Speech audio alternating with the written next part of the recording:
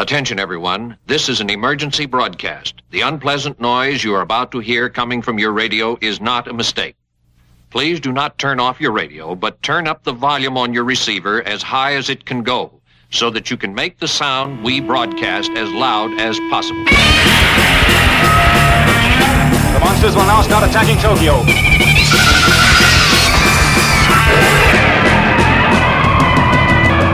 You may wish to deny it, but your eyes tell you it's true. Shout! I'll turn up the sound so you can hear the monsters dueling to the death.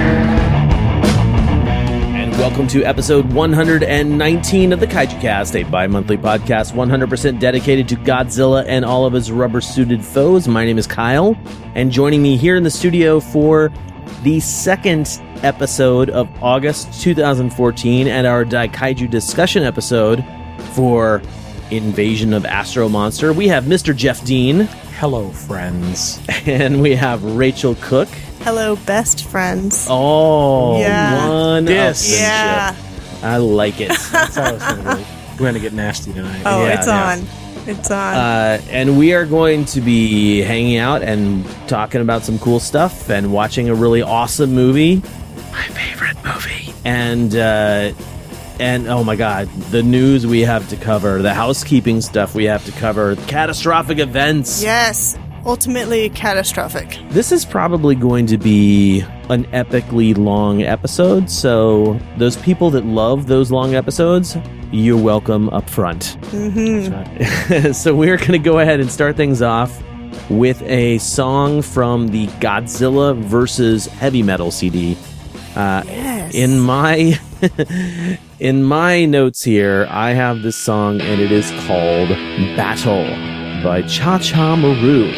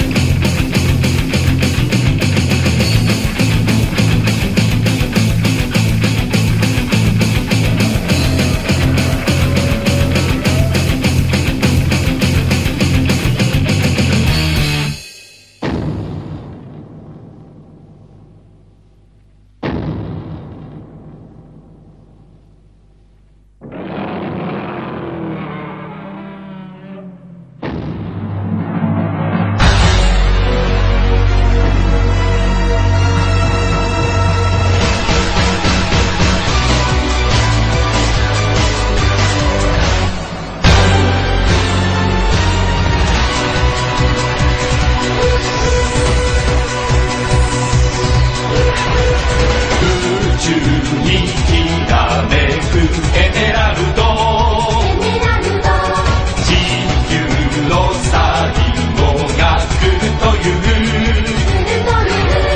誰かが立たねばならぬ時誰かが行かねばならぬ時今この平和を壊しちゃいけないみんなの未来を壊しちゃいけない獅子の瞳が輝いてウルトラマンレオ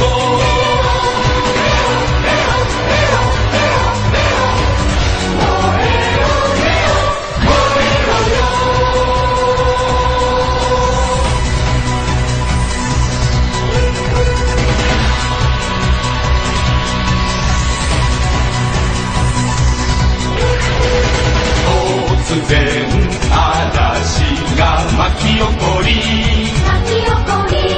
突然炎が吹き上がり何かの予言が当たるとき何かが終わりを告げるとき誰もが勇気を忘れちゃいけない優しい心忘れちゃいけない獅子の瞳が輝いてウルトラマンレオ燃えよ燃えろよ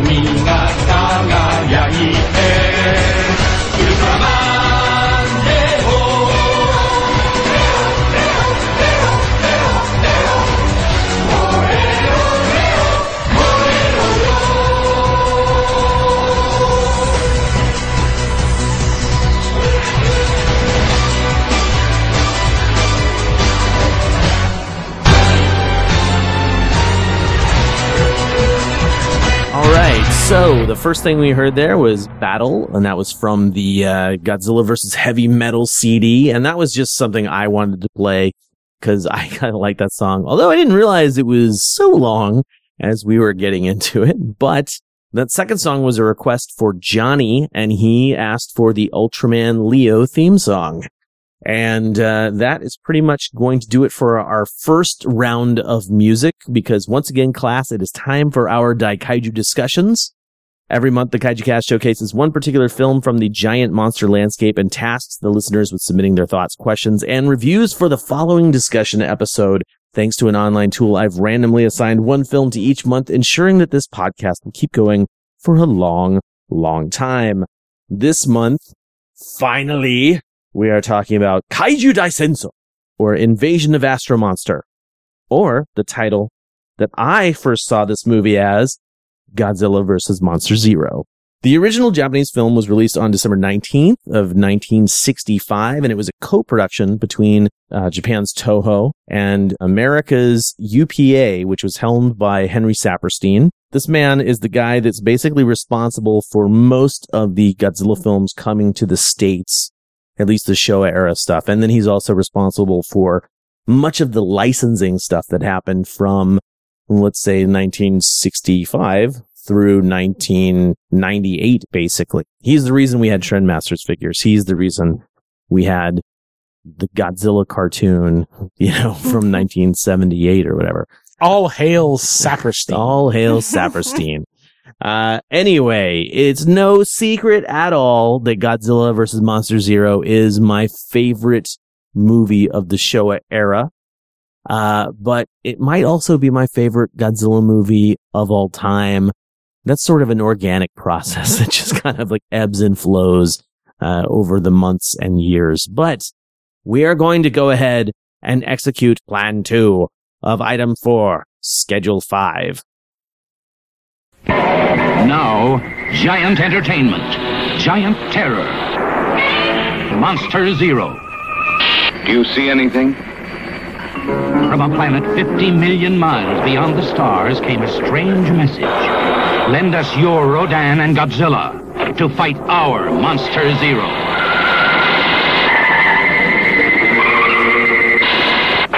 Earth answers, and the most dreaded creatures ever to walk our planet are lifted into outer space.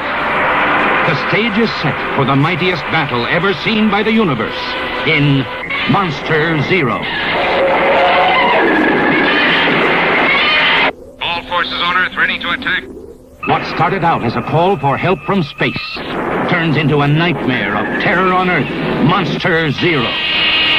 Never, ever, ever get sick of watching Monster Zero. It is so good. So good. To be perfectly honest, a lot of times we do these things at night. It's 10:30 right now. So, with the exception of the, dinking around the studio, after the movie, we have been watching a movie in the dark, a Godzilla movie, subtitled Godzilla movie in the dark for the past hour and a half. And a lot of times it gets a little sleepy in my brain. Sometimes I have a little bit of trouble watching these movies so late, especially, on a normal day when I'm getting up at 6 a.m. and doing my normal business. But tonight I was sitting there just loving the entire thing. I absolutely adore this film. Now you guys both had seen it before, right? Yes. Yes. Okay. We chose to watch the subtitled version actually from Japan. I'm not sure if it's the exact same version that they have on the classic media disc, but I happen to have a high definition version, a digital version. And we decided to watch that one. And it's really cool to see the film as it was intended for audiences. The one thing that I will say right off the bat that I wish that it had was I wish that it hadn't have dubbed Nick Adams' voice into Japanese. I wish we could still hear his "Look, Namikawa, we're not robots." Because honestly, that's part of the thing that makes the film so amazing for me, at least. So yeah, I agree with you. Now, have you guys ever seen it subtitled before? Or has it always been dubbed? I think I always choose subtitles for the most part. So that's you've how never I'm used to it. Have you never seen the dubbed version? No, I haven't. So now do you regret not showing it to me? I don't regret that. I think I've seen the dubbed version more often than... Yeah, I've only seen the subbed version once or twice, but... Yeah. Well, darn, I'll have to watch it again. Yeah, and I think it's Nick Adams that really pushes you wanting the... Well, to be perfectly honest, I really like the dub. And that's not just Nick Adams. I think the voice actors who did it did a fantastic job. So let's just pause it here and we'll fire up the dubbed version and we'll be right back. Just kidding. We're not doing that. Oh, man. Okay. So, let's start with, Rachel, ladies first. Initial thoughts. It's so much fun. It's so good. I love a good story. Feel free to trash it. Don't praise it just because it's my favorite movie. I've never tried to please you, Kyle. It truly, that's something that I think a lot of people will say, even though I don't completely agree with that. A lot of the Godzilla films, they're mostly just into the monster action and not so much the story, but this one has both. Yeah. And it's great. Definitely. And I've said this a lot in the past, year. Monster Zero has probably one of what I consider to be the most enjoyable story. Yeah. And it's, what else have I said about this? This movie contains everything that I love about Godzilla movies encapsulated in a 90-minute period. You've got aliens, you've got outer space, you've got Toho Mecha, Toho Science, and Kaiju, and the character actors and the actors are all awesome. Mm-hmm. Nick Adams is awesome. Ugh, I could gush about this movie in a commentary if I wanted to, and someday we will. Sounds like we should. Someday we will. In fact, just throwing this out there, I've often said that we won't do a commentary for a movie that has already had a commentary from some of the people I know and some of the people that have done commentaries. Monster Zero is the exception. And I really feel that when we sit down and do the commentary for Monster Zero, I am going to have so much information. I'm basically going to cherry pick the things that I want to talk about. And then it's going to be a lot of, man, that's so cool, for the rest of it. So I'm sure it's going to be a great commentary anyway. But what about you, Jeff? Initial thoughts? I think this film is outstanding. From the casting to the effects to the music to the story to the pacing. It's never boring at all. Pacing is a good thing to talk about specifically for this film. Yeah. Yeah. I mean, I think this is I know we had talked about when we did our Mothra vs. Godzilla as kind of this is starting to be the high point of the Godzilla series. For sure. But, I think this one, I mean, for me, it's those two, those are the pinnacle. Yeah. That and this film. Yeah. I often overlook Mothra vs. Godzilla, even though I love it so much. Yeah. And there are problems with this film because, as I say, no Godzilla film is perfect. But for me, the problems in Mothra vs. Godzilla, like story problems, let's just say, story problems in Mothra vs. Godzilla are more disappointing to me than the story problems here in Monster Zero. Yeah. Yeah. But, that's all. I gotta say, my initial thoughts, even though I've already pretty much said them, I really feel like you can't go wrong with this film. There are Godzilla films that I would say, it'd be cool to see a modern remake of this Godzilla film or that Godzilla film. This is one that I don't think they should touch. No, they kind of have, in a sense, taken elements from it and put it in Godzilla vs. King Ghidorah from 91. Sure. Elements from this and put it in Final Wars. I just don't want to see this tarnished. To me, Monster Zero, and again, we'll talk about some of its flaws in a minute, but something about Monster Zero is absolutely classic and timeless, and I just love it.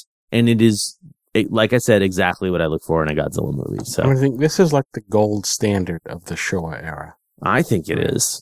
But it's also weird because this movie has a very small amount of monster action. The battle on Planet X is maybe a couple of minutes. Yeah. And then once they finally get the monsters to Earth again, that battle is very short. Mm-hmm. And I think this is one of the exceptions where you have, like Rachel said, the story element and the human element and just everything. It's never, you don't care. Right? You're not when's Godzilla going to show up again? Yeah. It's just, Godzilla and the monster action is just icing on the cake, basically. Yeah. And because a long time ago, Jeff Zorno and I were talking about this film. Jeff loves Zorno, of course, I'm talking about, loves the 70s films. He's crazy in love with Godzilla vs. Gigan, which I also really love, and Godzilla vs. Mechagodzilla. And he's Nakano's special effects with the huge explosions and stuff. He's he goes crazy for that stuff. And so, but when his comment about Monster Zero was that there's no kaiju action or it's so boring. And I disagree with the boring aspect. As you mentioned, Rachel, the story is compelling and the actors do such an amazing job of taking you from point 1 to point 2, point 3, etc., and you never feel bored really. So at least I don't.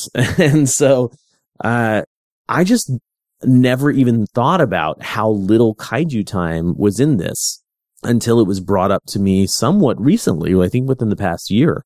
As we were watching it tonight, I was thinking about how little kaiju time there is. But if you analyze the monster action that you get, it's pretty destructive. There is a ton of building crushing, homes getting smashed, and it's like all kind of rapid cut succession. It was kind of eye-opening to watch for me. Yeah, I mean, in my opinion, this has some of the best effects work. The miniature work, the monster work. The tanks. Yeah, it's all great. So even if you have a little bit, what you do have is fantastic.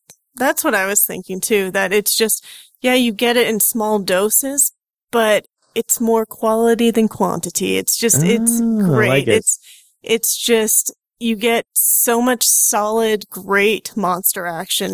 They're not wasting time just kind of, looking at each other, about to attack or anything. They're just getting right down to it. And I think it's a lot of fun.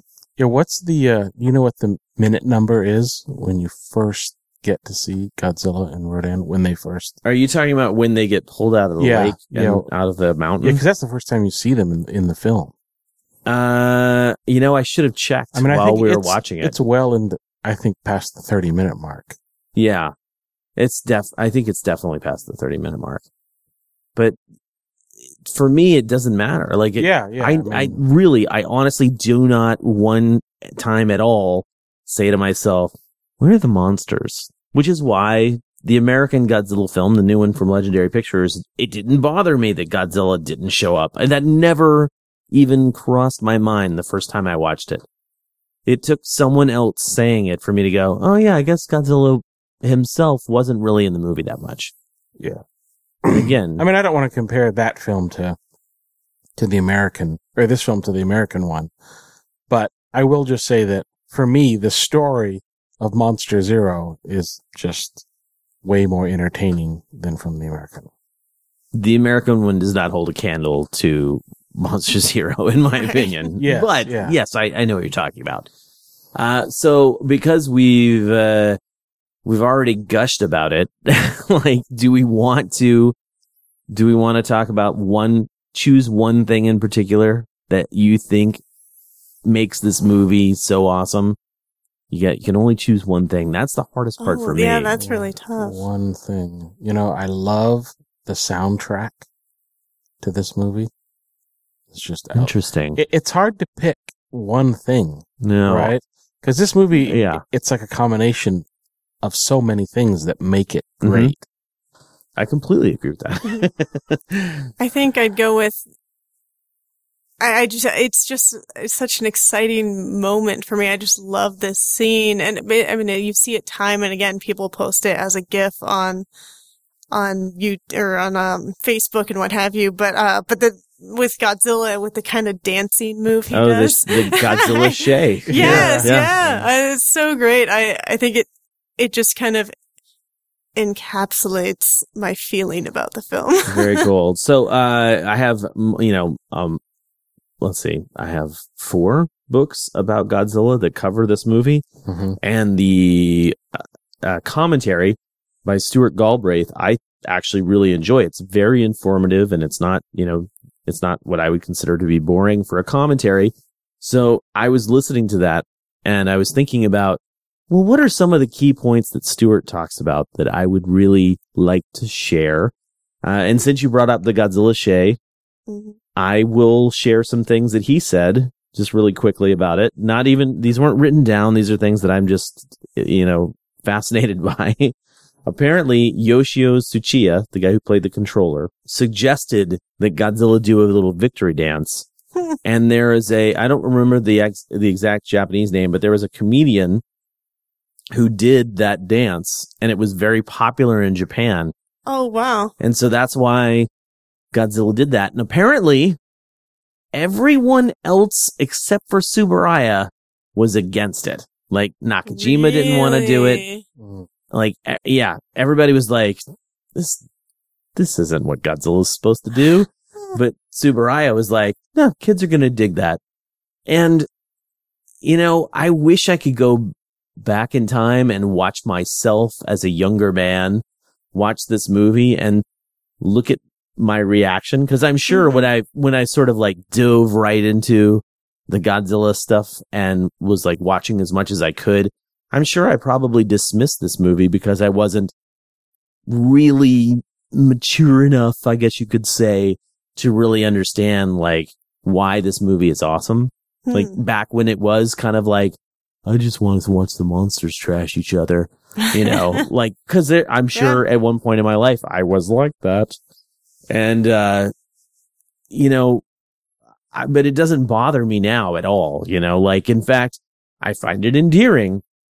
And when the Kickstarter campaign, you know, successfully funded and I sent out the message to all the backers, I put like the animated GIF of Godzilla dancing. Yeah. My mom, I was talking to her like a couple of weeks later and she thought that I had actually created that somehow. Oh my God. And I was like, no, that's actually in a movie. That's actually in my favorite Godzilla movie. So it was interesting because obviously she hasn't seen that, but you know, it was cool to share that story with her. Yeah. Yeah. You know, cool. I'll admit something. When I first saw this movie the very first time, Yeah.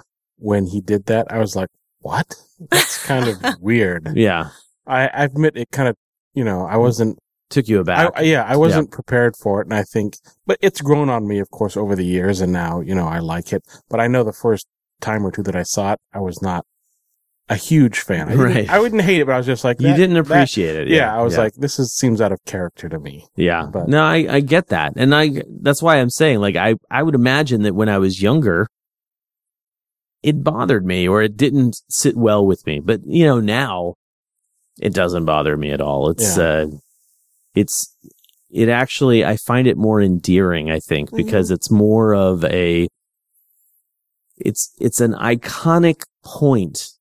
You know, in Doctor Who, they say there are fixed points that you can't change. Like, that's why you can't go back and kill Hitler or whatever. So the Godzilla Shay dance is a fixed point in Godzilla history. You know, I think if there was a Doctor Who episode where someone suggested that they go back and stop that from happening, he would say, nope, you can't do that. Because it's permeated the fandom and permeated the world, really. So, it's become iconic. Yes. So I wanted to say something really quickly about the soundtrack, since you brought it up. The soundtrack is great.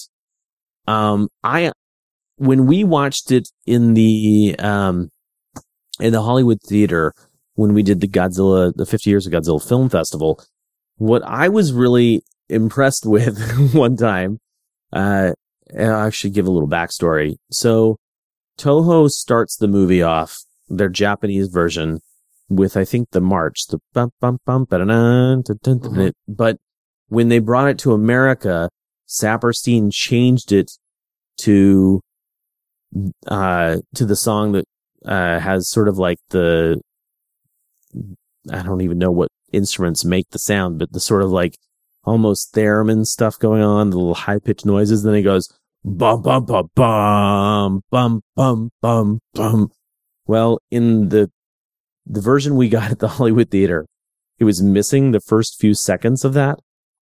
So right when it starts, the movie fires up, and then the guy who was doing the projection at the time, it might have been Dan, it might have been somebody else, had the volume up too loud. So when it went bum bum bum bum, you saw people in the audience jump because they just weren't expecting it. It was so cool. But anyway, I'm actually not a huge fan of this soundtrack compared to other Ifukube soundtracks, but there's some definite iconic moments in this that I believe I heard were reused in Daimajin, actually. But it is a great soundtrack overall. Rachel, can you think of one shining moment or one shining aspect of this film that you really loved? Well, I just love the Planet X people so much. The X-aliens are awesome, yeah. The aliens are so great. I love their costumes, are so wonderful. And their language is really fun that you get to Oh, hear yeah. a lot. So in the I should Japanese mention subtitled this. version. Because we watched a legit Japanese version of it, legit in the sense that it was directly from Japan and not what was on the classic media disc. There's a few more seconds in the film. I would say overall you maybe get a minute of extra footage that you don't get in the English dub, and some of that stuff is the aliens speaking in their native language, which you know this when you're watching it because the version I have, because it stops being subtitled and they stop speaking Japanese. Mm-hmm. So there's some sort of like auto translation thing going on there that they turn off, and you can actually see the controller press the 3-button combo or whatever to turn off the translator. I think the first time is when Glenn and Fuji are observing the Monster Zero attack, and then they get turned off so they can't hear anything.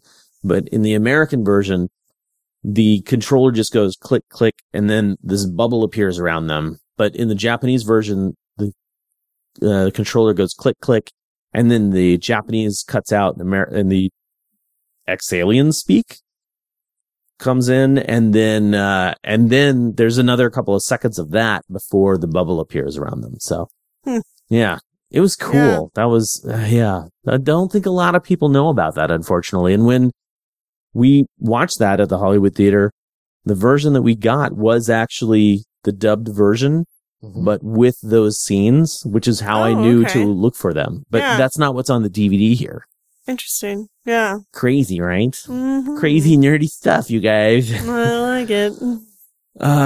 Something that I also love about the aliens, specifically the controller, who is played by Yoshio Tsuchiya and is amazing, is that he developed all of that language stuff. Not so much the spoken language, maybe the spoken language, but the hand signals that he was giving. Like, next time you watch the film, just watch what he does with his hands. I want to learn those little, he's basically like, in the American version, there's one particular part where he holds up his 2 index fingers and says, "Between our 2," and then he moves his fingers at people. And it's just like, to me, like everything he does with his hands is really cool. And I know that Tsuchiya came up with that stuff himself. That's awesome.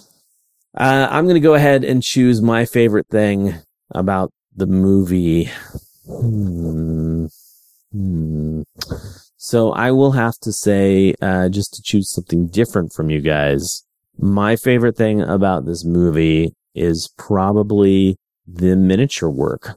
And that includes the special effects when you see the miniatures, like specifically like the A-cycle light ray, specifically.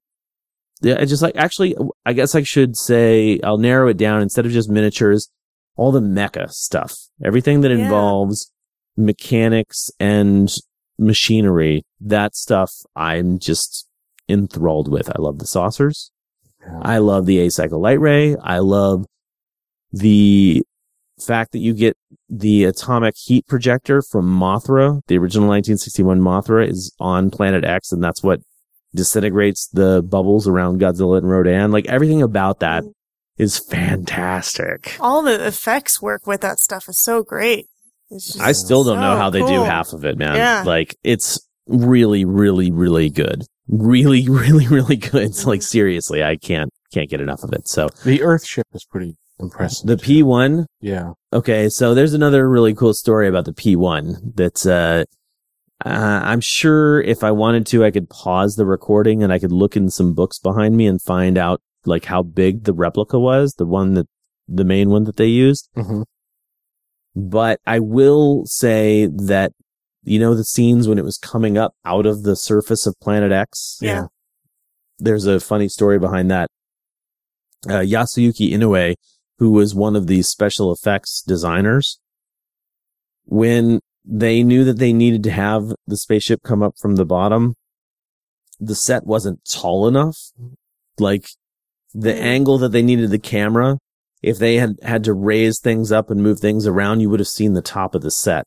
So instead of making a smaller model or doing something different, he actually put up some barriers and they dug a hole into the concrete. Oh my gosh. Dug a hole through the floor of the studio. Wow. And basically so that they could have the P1 like raise up like that. And he got in trouble for it. I was just going to ask, was that allowed? Did he get Well, I think according to him, when they said, "Who gave you permission to do this?" he like pointed at himself and said, "I gave myself permission." And then they did it again in Destroy All Monsters too. So there you go. Obviously, he did not learn his lesson. Yeah. Not enough punishment on the first one. Well, maybe when the studio saw, maybe the result. There you go. I think okay with Subaraya probably like got upset with him, and then he probably was like, "Okay, it's cool." Saw the movie and was like, "Oh yeah, that's cool, dedication." man. Yeah, it was worth it." Yeah, there's so many like little fun stories. If you haven't listened to the commentary by Stuart Galbraith, I highly suggest it because it's great. Moving on, we have to talk about things we didn't like.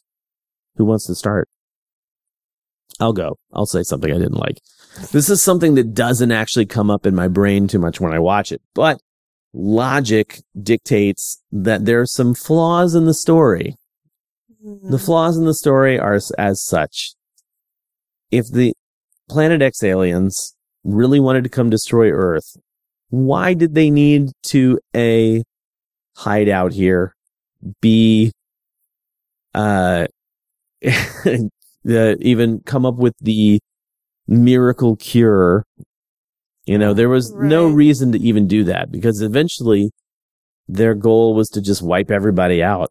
It was quite the scheme to just wipe everybody out. They didn't have to do all that prep work. Yeah, there's a lot of prep work. Anyway, but that doesn't take away from my enjoyment at all. It's only for your enjoyment is why they did that. That's right. Yeah. There's the logic. There's only one reason that even comes up, and that's because I think at one point I read comments about that, and I was like, "Oh yeah, I guess that's right." I don't apply logic in monster movies. I don't it just really doesn't work. either. I don't see the point. Yeah, it's kind of I just kind of wash over that. It's like it's not that important. But that's the thing that I like the least about the film, and that doesn't bother me while I'm watching the film. So there you go. I came up with something. Now you guys have to come up with something. Oh. The lack of the Godzilla theme. Yeah. Okay. And I'm just grasping at straws. I'm grasping at straws here because it's like I feel like I'm nitpicking. Yeah. Really. That's okay. That's what I can come up with because really there's very little to dislike. I agree in this movie. I completely agree. If you're going to force me to pick something, that's what I'm going to pick. All right. Okay, I've got one. Lack of baby monsters. Yep. Again, grasping at straws here. But there are no baby monsters. There's no kids in this movie either. I want a lot of kids and a lot of baby monsters. No, we don't need kids. It's cool. We need baby monsters. Okay. No, I really don't have that's much. Cool. That's just kind of a made up thing. No, it's cool. Although I was a little disappointed. Well, let's go ahead and move on. I mean, I could actually just keep talking about this movie. We're already kind of far into the episode time-wise, so we're going to go ahead and go to our final thoughts. Final thoughts. Somebody go. I love that it is a sci-fi movie and a monster movie and a great human story with aliens and just so many great things going on. Mechas. There's so much. It's got it all. That's what I love about it. That's my final thing. Would you suggest this to someone who's never seen a Godzilla movie before? Yeah, it's fun. I'd be just curious to see their thoughts. It would be awesome to vicariously relive that moment through them, right? Yeah. Just, what'd you think of that? What about you, dude? Yeah, I think this is an outstanding movie. Like I said before, it's like the gold standard of the Showa era, in my opinion. And not only would I show this as a Godzilla film, I would show this as an example of great 50s, 60s sci-fi films. Very cool. A long time ago when we did, let me tell so many stories about showing it at the Hollywood Theater. I invited some friends of mine to come watch it, some people who were not Godzilla fans. And at one point, I'm just sitting there like grinning from ear to ear while watching this. And like another guy that I work with leaned over to someone else and said like, Kyle knows this is like really cheesy, right? And my other coworker was like, sure, yeah, he knows that. And then he talked to me about it later, and I'm like, I honestly don't really feel like it's that cheesy. I mean, you put yourself in the 1965 setting. We didn't know anything about outer space, and Yeah, I mean, is it any more cheesy than any other 50s or 60s movie? I don't think 60s so. science fiction? In fact, I not often as hold cheesy the as the 70s films. That's true. And I often hold the idea, the logic here is that if you compare this movie from 1965 to whatever we were making in America in 1965, like, it's going to hold up really well comparatively. But, but I don't actually have a huge knowledge of what we were doing in the 60s here in America for film.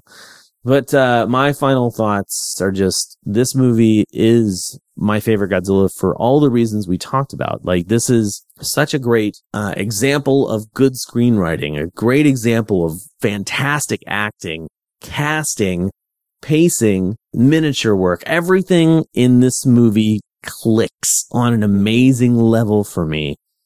And that's why I give this movie, like, if we're going to give it like stars or anything like that, I would give it like 9.5 out of 10 stars. It is that good to me. I think this is an A. If you're going to grade a movie, especially a Godzilla movie or even just science fiction in general, this, in my opinion, this is an A. Yeah, I would agree. All right. So, we did get a fair number of responses here from people, but because we have the Kaiju Corps, which I should still talk about more, which is our supporters group for the Kaiju Cast, the top level, the colonels, get to send their homework in via voicemail, and we're going to start things off with Benjamin. A common theme in Godzilla films involves Earth's, and by extension Godzilla's, battles with hostile invaders.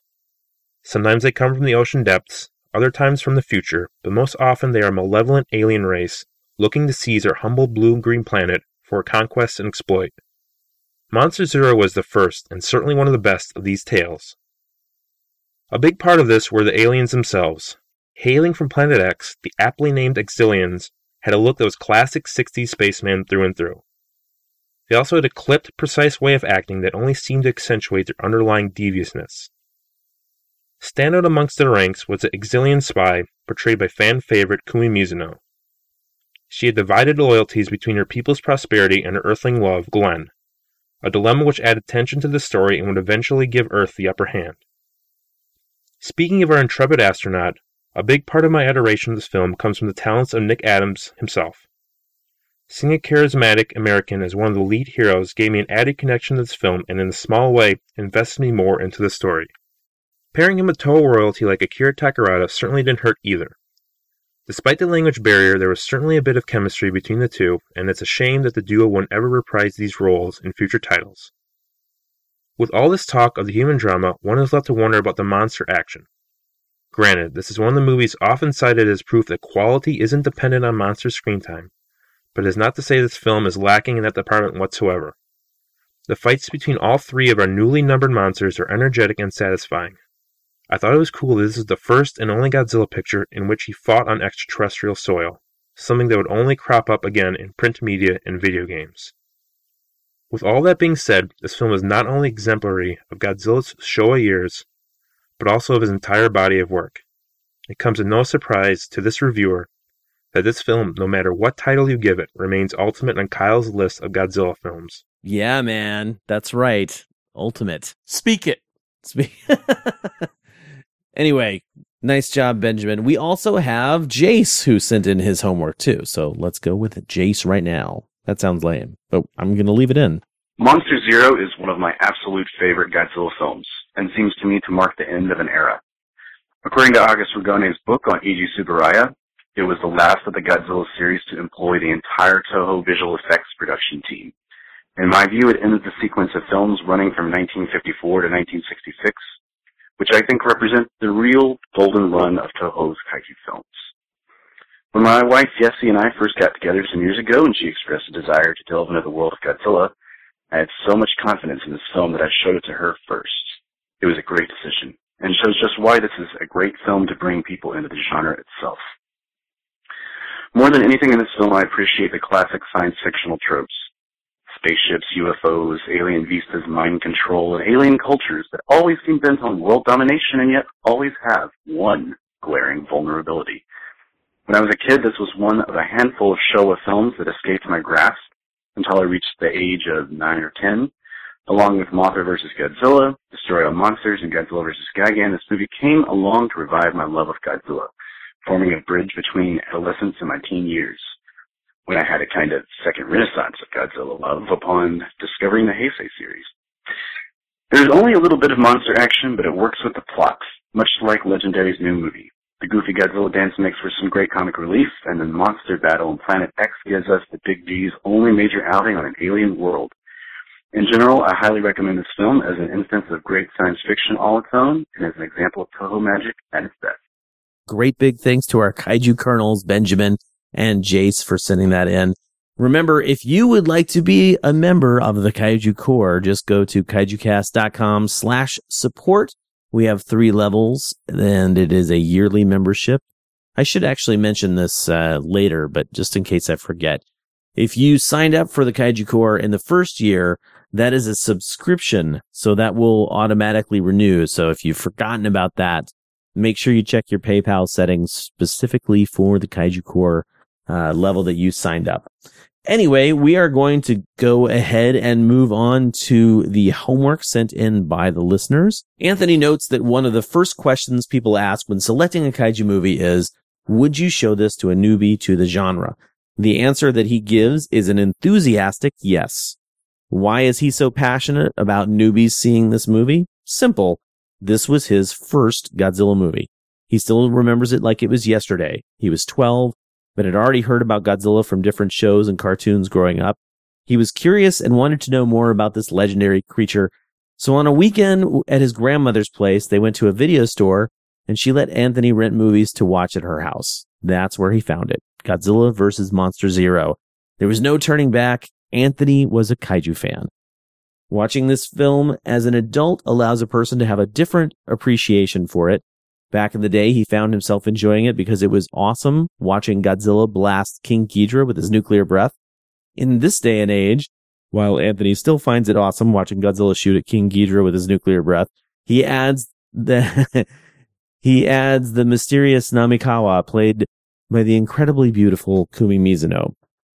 It also gave us one of the most iconic moments in Godzilla's history, the Godzilla victory dance. Sure, people give it a bad rap and think it's the start of the series losing its edge. A better way to look at it is that it helps solidify Godzilla's new role as a protector of the people. Together with his buddy Rodan, they won't let any 3-headed chumps tear their planet apart. Once they break away from the alien mind control, that is. Perhaps the real major problem is that the true intentions of the Exians are incredibly obvious to just about everyone. Why are humans in sci-fi movies so stupid and trusting? Shouldn't we have found a way to ensure that the Exians didn't totally screw over the Earth? Maybe sneak a bomb onto their spaceship when they had their initial suspicions that the controller was up to something? For that matter, what did Glenn and Fuji think Godzilla and Rodan were going to do on Planet X? Buy a timeshare and wait for the cable guy to come on Wednesday? To reiterate, this movie is a must-watch for Godzilla fans and those who are new to the genre. The only thing that could have made it better is if Glenn had stumbled into the Exian ladies' onsen, an entire hot spring of Kumi Mizunos. Yes, please. Agreed. Oh, God. Invasion of Astro Monster is definitely one of Chris's favorite films of the series. King Ghidorah has never looked better, and whilst it has been criticized by some for its appearance, the 1965 Godzilla suit is one of his favorite incarnations of the Big G to date. The narrative of Astro Monster is perhaps a little clunky regarding Tetsuo's invention, but the way the friendship between Glenn and Fuji is presented is really well directed, and there's a wonderful familiarity when watching their scenes together. The actors all do a good to fantastic job with Sekizawa's script, with Kumi Mizuno giving the best performance of the entire cast. The effects work is brilliantly choreographed, and whilst stock footage is used, a la Rodan 1956, it seemingly blends well and is hardly as noticeable as in later films, i.e. Godzilla vs. Gigan. Overall, this is one of the better films of the Showa period, and truly reflects the golden age of Toho's science fiction films. I was checking out some of the stock footage in this viewing, and I was actually kind of surprised at how, not to disagree with you, Chris, but how much some of it didn't blend. But I think that's because there's a lot of scratches, and specifically with the stuff from Rodan. You know, Rodan was shot at like standard 4:3, 4:3 ratio. And, you know, these films are usually like 16:9 or whatever that is. Widescreen versus full screen. And so I think what really helps it, though, is it's all pretty much destruction. And so you don't notice the dust and scratches in a destruction scene as much as you would something like a tank rolling along the ground, you know? Yeah, definitely. Anyway. For John, Godzilla has been around longer than he can remember. There are only a few Showa films that he actually remembers seeing for the first time. One is King Kong vs. Godzilla, when his grandmother let a 5-year-old John stay up way past his bedtime to watch a 10 p.m. airing. The other was Godzilla vs. Monster Zero. But when he watched it way back when, he had no idea it was a Godzilla movie. It was part of a creature double feature on a local TV station in Boston. When the first film was over, the announcer said that up next was Monster Zero. He'd never heard of it, but decided to give it a shot. This was also John's first introduction to King Ghidorah, so even when he showed up, he still had no clue that it was a Godzilla movie. It wasn't until the controller said they wanted to use Monster Zero 1 and Monster Zero 2, Godzilla and Rodan. John was just as surprised as Glenn and Fuji. As far as the movie itself, it's the absolute definition of a great kaiju film. It has spectacular monster action, from city destruction scenes to fantastic battles, but it also has a great script and story and a cast that brought it to life. This cast was a collection of people who clearly cared about the craft. There wasn't a dud in the entire ensemble. Akira Takarada, Kumi Mizuno, and Yoshio Tsuchiya were all amazing. And what about Nick Adams? Nick Adams could have gone into this giving a lackadaisical performance. He was 100% into this film, and whenever he was on screen, he commanded it. One thing John appreciates today is how Godzilla and Rodan were portrayed in Monster Zero. He saw this film before Ghidorah the Three-Headed Monster, and wasn't a fan of Godzilla and Rodan's transformation that took place in that film. They never came across as the good guys in Monster Zero, though. They were more middle-of-the-road monsters. Also, he never got the sense that the human characters didn't fear them, even before Planet X took control of them. He's glad Toho took that approach for this movie. Dislikes? There aren't many, but if John were to pick out a few things, he'd want a little more of that final fight. Also, it was a little bit of a bummer to see the stock footage creep in. That being said, this is easily one film to show a newbie. Now, if you'll excuse him, John needs to go pack his sister an ice. Eric's first memory of this kaiju classic was a morning before school when he was a young lad. His dad put a movie on, telling him to watch it, not revealing anything about the film. Since it had aliens, Eric kept watching, and then, to his childlike excitement, Godzilla was mentioned and then appeared, along with Ghidorah and Rodan. Unfortunately, this excitement burned out when his dad had to take him to school to start a kaiju-less day. Many years later, he found Monster Zero in a local video game DVD store and acquired it immediately. He reveled in its retrorific effects. And of course, who could forget the legendary Godzilla victory dance? Campy and goofy monsters and aliens makes Monster Zero always fun to watch. Even if his favorite kaiju movie featuring Ghidorah is the one of the Heisei era. Sorry, not sorry, Kyle. However, it remains one of the best of the Showa series and a favorite since that school morning probably about 12 years ago. 12 years ago? Yikes. It's a young lad I feel indeed. old. Oh my God. Asking Steven to rewatch this movie is like asking him if he'd like more ice cream or pie or bacon. Of course, please. Calling this one a classic is almost tantamount to demeaning the word classic. This one has it all, and then some. When he was a kid, Steven had two favorite actors, Kurt Russell from all the Disney movies and Nick Adams from Monster Zero. He cannot adequately express the sheer joy he gets every time from watching this movie. So thank you, KaijuCast, for another excuse to pull this one out and regale himself with all the kaiju action. Tom Zero is reporting from the dimension we have not seen because he wears dark wraparounds inside. The future, baby. Tom 01 and 02 want to cruise for clones in Shindogu vehicles equipped with stolen 1950s Stadium PA systems and an A-cycle light rays because some controller totally trashed their vintage replica rocket. But because of the UFOs, they have to leave it parked. There's this ambassador from the past who gets overwrought about bean hills, so take him back. Women's lib has been reinterpreted in Odd Hand Semaphore from Math Magic Land. There are jiggy monsters, but they may be superfluous to the plot. Fortunately, this place is soundproof, even the bars, which are really cool looking, but expensive.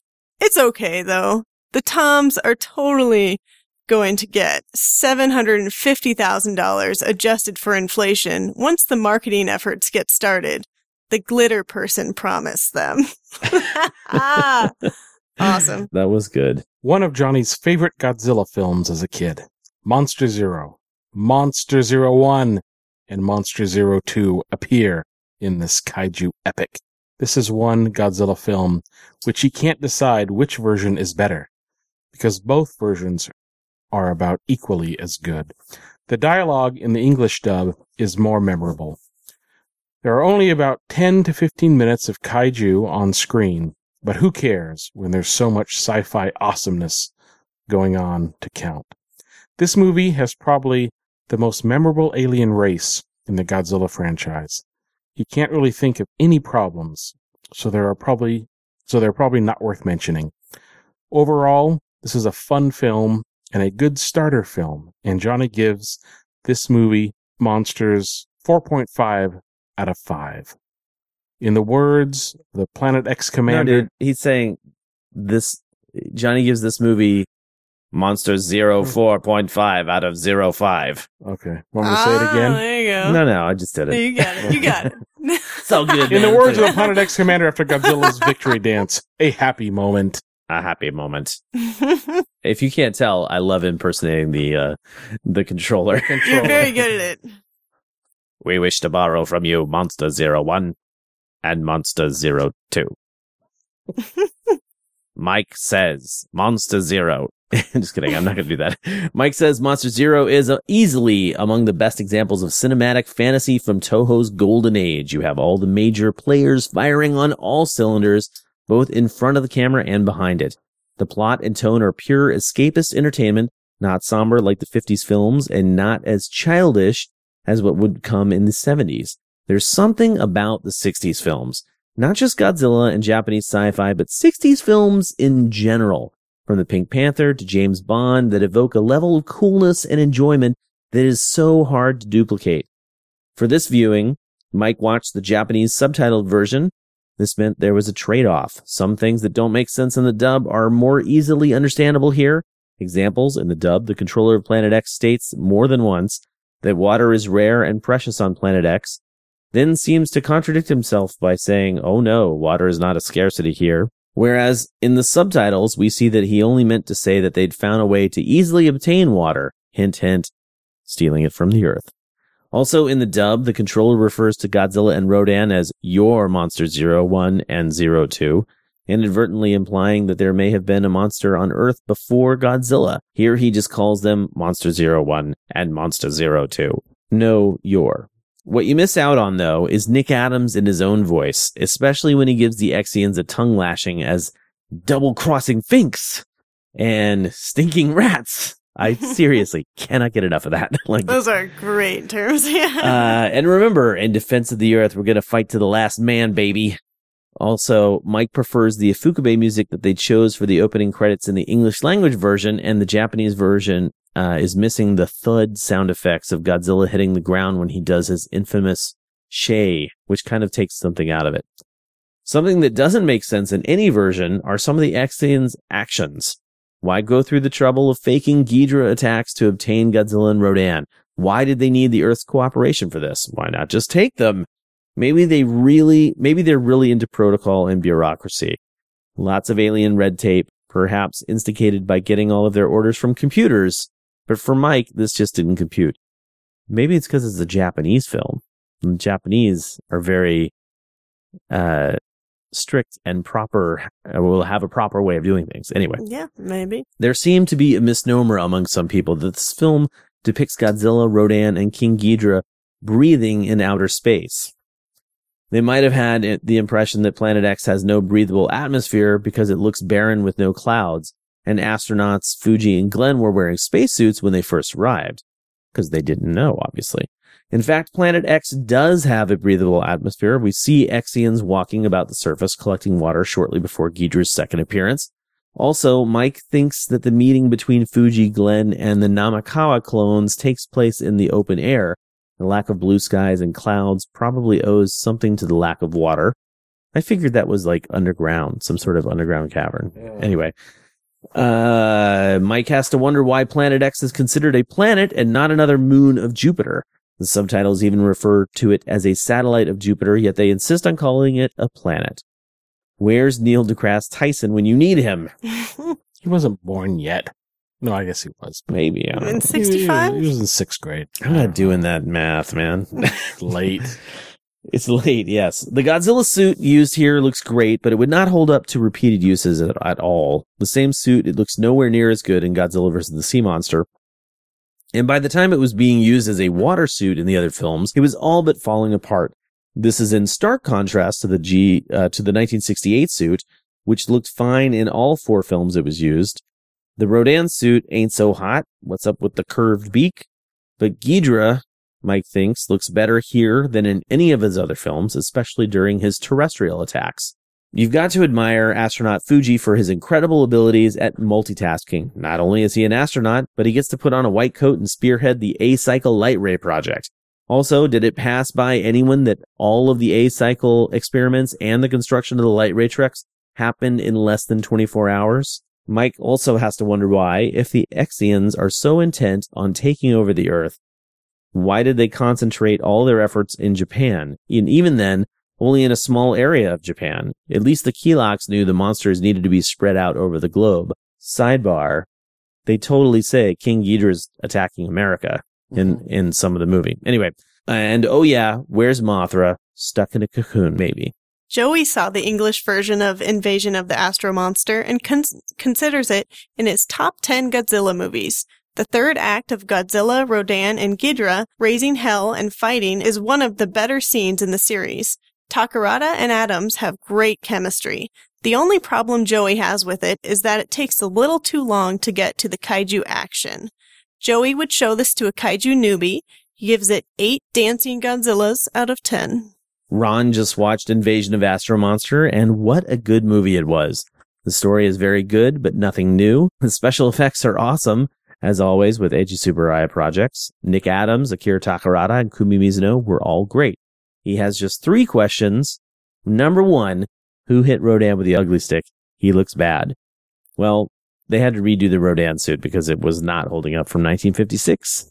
And also, they were trying to make him a little more friendly because he is legitimately kind of scary looking in the 1956 movie. So maybe they didn't hit the mark, but there you go. I think he looks just as bad in maybe ugly is friendly. Sure. Sure. Yeah. No, I was going to say, I think he looks just as bad in Ghidra the Three-Headed Monster, too. Yeah. Question 2. How does Rodan hide inside a mountain without making a mess? That is an excellent question, because in Ghidra the Three-Headed Monster, I think Rodan does tumble into the sea. I don't know. It would make sense for Rodan to show up in Monster Zero inside the mountain if he hadn't been in Ghidra the Three-Headed Monster. Because at the end of Rodan, the 56 film, one of them, or they both sort of die in the lava. Yeah. But, one of them could have survived in the lava. Maybe this was the other one. Maybe there still are two Rodans. And this one survived inside the lava, and that's why he was inside of a mountain. Maybe he has magic powers that we don't know about. Question number 3. How could a creature the size of Godzilla fit in a lake? It's a big lake. Actually, if you were to take Godzilla and fit him fly in Crater up Lake? way high, there are definitely lakes that could fit Godzilla. I mean, Crater Lake is that's pretty big. Plus 100 feet deep. Plus, Lake Myojin that was in the movie, that was not a real lake. So what? Mind blown. Yep. All in all, a fine movie he'd show to anyone that has never seen a kaiju movie. Robert agrees that Invasion of the Astro Monster is the seminal Godzilla film, apart from the original. The creative crew and cast, kaiju and human alike, are all at the top of their game, which makes this film truly classic.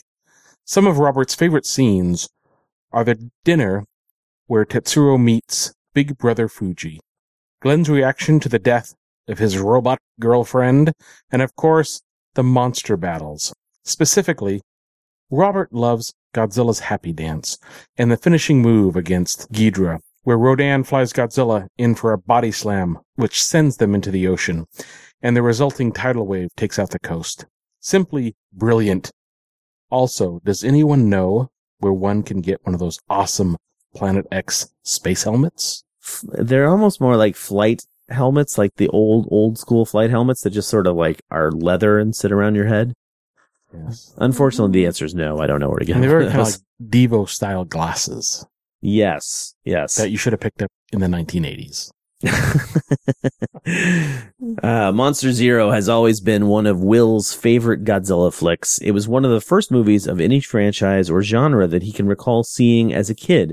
In fact, he still owns his well-loved VHS copy despite owning the superior DVD. And he wants to find a pair of those stylin' Exian shades. Man, everybody loves those shades.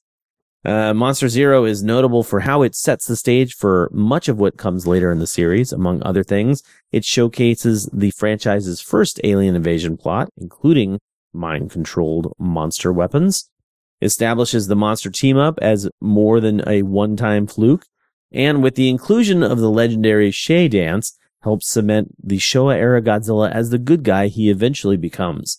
Much of the franchise builds on what's seen here. Will and his brother often lament the surely astronomical insurance premiums of that poor Mobil oil building. In terms of sheer screen time, the film features surprisingly little monster action, but it never feels bloated or bogged down, thanks in large part to the strength of the cast.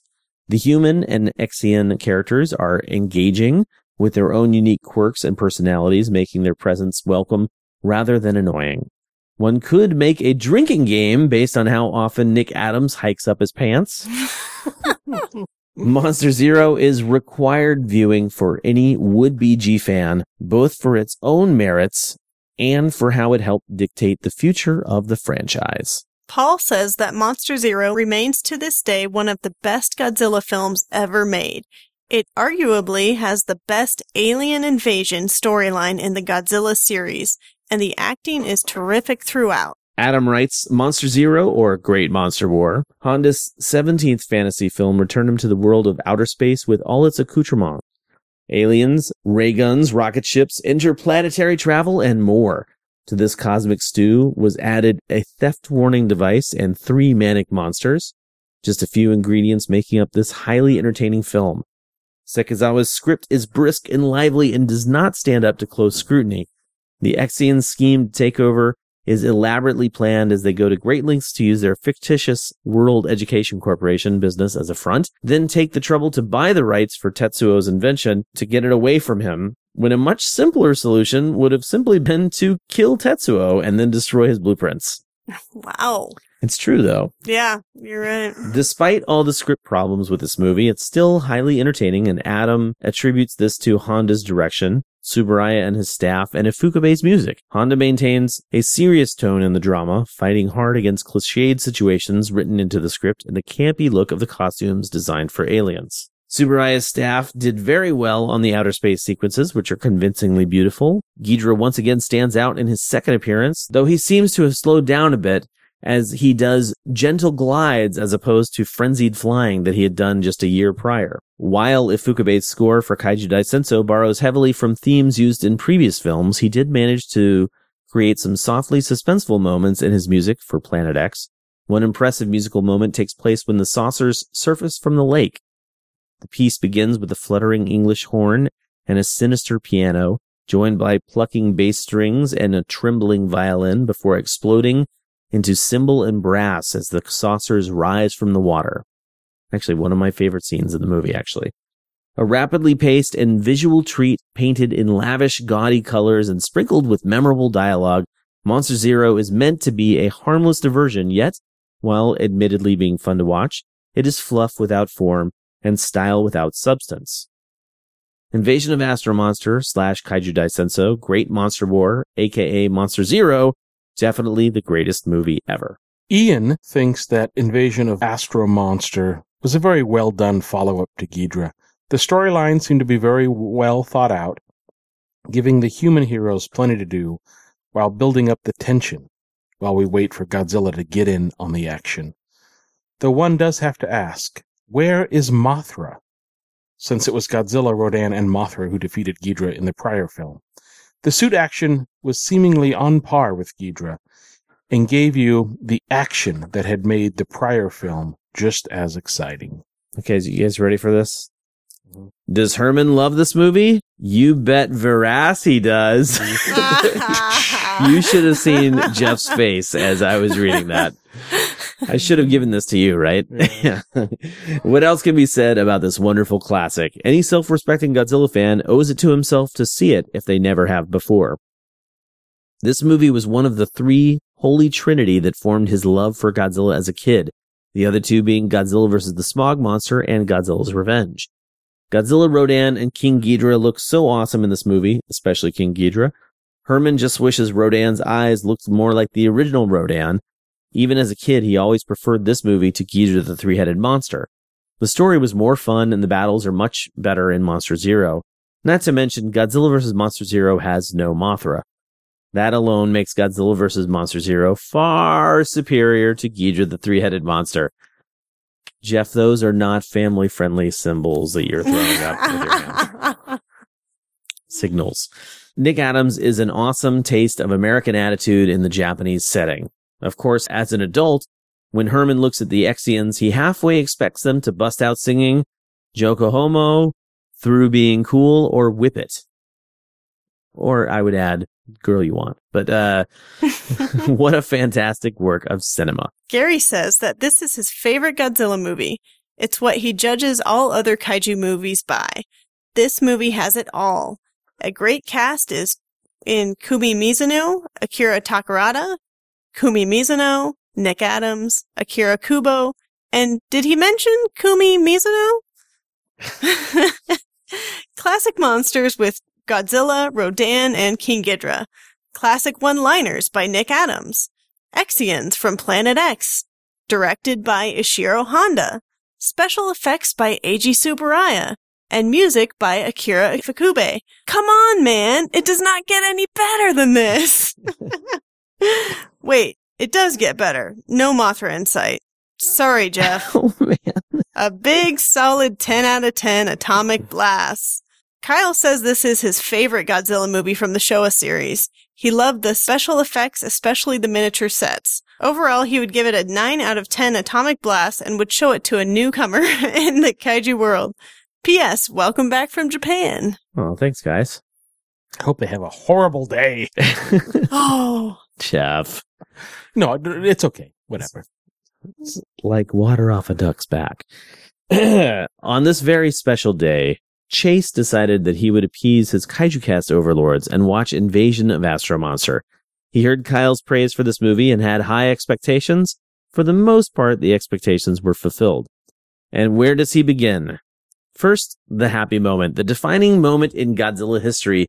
Godzilla defeats his eternal foe and does his signature dance. Truly a happy moment. Next, the aliens. They are the definition of shady with their creepy shades and bathing caps. They are proof that when an alien race offers you drugs in exchange for your monsters, you just say no. The characters themselves have very interesting features. Tetsuo is an inventor living in his mother's house. Glenn is an astronaut that happens to be dating one of the aliens who is pretty much forbidden from seeing him. The monster fights are pretty well orchestrated. Godzilla waits behind cover until he finds an opening to fire at Ghidorah, and Rodan picks up the rocks and tosses them at Ghidorah. He likes to wonder if the Japanese would rather listen to Nick Adams' voice dubbed or subbed. And what's with 1960X? Why couldn't they find a specific year? Actually, the answer to that question is probably that they just meant that it's sometime in the future, sometime in 1960 before 1970. Anyway. 1969. 1960X. Anyway, he has found a link. The reporters say that Planet X is the 13th satellite. 13 is a particularly unlucky number. Maybe meeting the aliens was bad luck. Who knows? On to the king himself. This suit is not among the top 5 of Chase's favorites, but it gets the job done. The Rodan suit shakes like it's jello, but is entertaining to watch jiggle. At some points, the astronauts begin to question the science of the planet, and heck, he was agreeing with them. He thought the use of ironic comedy was used well, comedically. For example, Tetsuo says that Fuji claimed that he would stand on his head if the invention sold. The next shot, Fuji and Glenn upside down in the P1. I actually really like how they did sort of like the transitions, because they had another one where the P1 is flying through space, and then it cuts to the restaurant where Tetsuo and his girlfriend were, where it had like sort of like the nighttime painted sky or painted ceiling. Mm-hmm. A highlight of the movie was the soundtrack. He thought that Akira Ifukube did a really bang-up job on this movie. The music can be really suspenseful at times. This movie was more human-oriented, but that's okay for him. He thought the human parts were actually more interesting than the short monster bits, much like the X from outer space. Nick Adams' relationship with the alien was interesting, to say the least. The ending really didn't do it for him. King Ghidorah flies off, and after all that hard work, we just have to wait 30 years till 1999 till he bites it. Basic overview, it was a doozy of a flick. It didn't have much monster action, but the little bits were pretty cool. The human plot was satisfying and made Chase feel for the humans. A classic Godzilla movie, and one that he would love to see with his friends. 8.5 dance hops out of 10. There you have it, our Daikaiju discussion ears for Godzilla vs. Monster Zero. That was pretty good. I thought that we got some really good comments, and I was actually very happy that most people seemed to also find it very enjoyable. Yeah, I think the overall impression was everybody enjoys it or considers it to be one of the best. Yeah. Yeah, we didn't get any real hateful, scathing reviews. Except the few people who dissed the Mothra. Yeah. But, I've come to expect that. There's always going to be a couple jabs into my side. But, I can take it. I know you can. It's, you're a strong man, Jeff Dean. Have another drink. Yeah. Hey, you guys want to know what next month's movie is? I do. September's Daikaiju discussion will be Godzilla X Megaguirus. Nice. Okay. It's been a long time since I've seen this movie, actually. It's been quite a few years since I've sat down and actually watched the whole thing. Yeah, it'll be interesting to see if my impression has mellowed over time or if I still hold the same thoughts on it. I haven't seen it, so Ever? I'm excited. I don't think I have. Ooh. You'd have to ask Brian to confirm that, because I'm pretty good about forgetting about movies sometimes. Oh, okay. Or I okay. mix them up with other things. You know what would be interesting for this one, actually? I've never seen the dubbed version. No, I don't want to do that. It's the Hong Kong dub. It's going to be terrible. Anyway, if you would like to be part of our Daikaiju discussion, you need to send your homework in. That's your thoughts, questions, and reviews before September 22nd. And there's a contact form right there on the website for that. That wasn't a ton of homework, but that was a pretty solid amount, and it's late. You guys up for some pickled ginger? Always. Oh, yes. Let's do it. All right. I don't think he seems as into this idea, because he knows I'm going to win. Yeah, it should be a little more of a competition, Mr. Dean. Now that Brian's not here. Especially now that Brian's Yeah. not here. Well, I'm a little offended by that comment, Kyle. That you would think that, yeah, I'm less than Brian as far as my kaiju knowledge goes. It's true. That's it's not true. what I meant. Know. I meant was Brian is just like so on the ball and he's not here. While I'm sorry that Brian didn't make it to this recording, I know. I'm happy to see what happens, how this transpires. This is the first pickled ginger that he's missed. I know. So this pickled ginger was sent in by Chase. Now, Chase actually sent in 6 questions. Okay. So bring it on. Actually, he sent in 7 technically in case there's a tiebreaker. So we'll just go ahead and start. What monsters were confirmed for the new legendary Godzilla productions? Godzilla, Rodan, King Ghidorah, Mothra. Yes. Point goes to Rachel. Yes! We're just going to count that for 1 point. Okay. Point to Rachel. Did you know that, Jeff? I did. Okay. You just didn't want to answer? Well, she started talking. I want to. He was letting me answer. He's very polite, which you shouldn't be in this game, especially with me. I gotta get more. Okay. You guys are. All right, I'm ready. You guys Let's are too used to playing on the same team. That is. You can't. I know we're powwow too used to both for being this, yeah. against Brian. Let us confer on the answers, and then we'll get back to you. This is a tricky one, so you might have to think about this. Okay. Which kaiju has the unique ability to disguise itself as a familiar giant lizard? Well, that's Gorosaurus. No. Gorosaurus. that's oddly worded. Yes, it is oddly worded. Say it again. Which kaiju has the unique ability to disguise itself as a familiar giant lizard? Godzilla. Which kaiju has the unique ability to disguise itself as Godzilla? Mechagodzilla. Yes. Oh, okay. Yeah, All right. I didn't write the question. Neck and neck.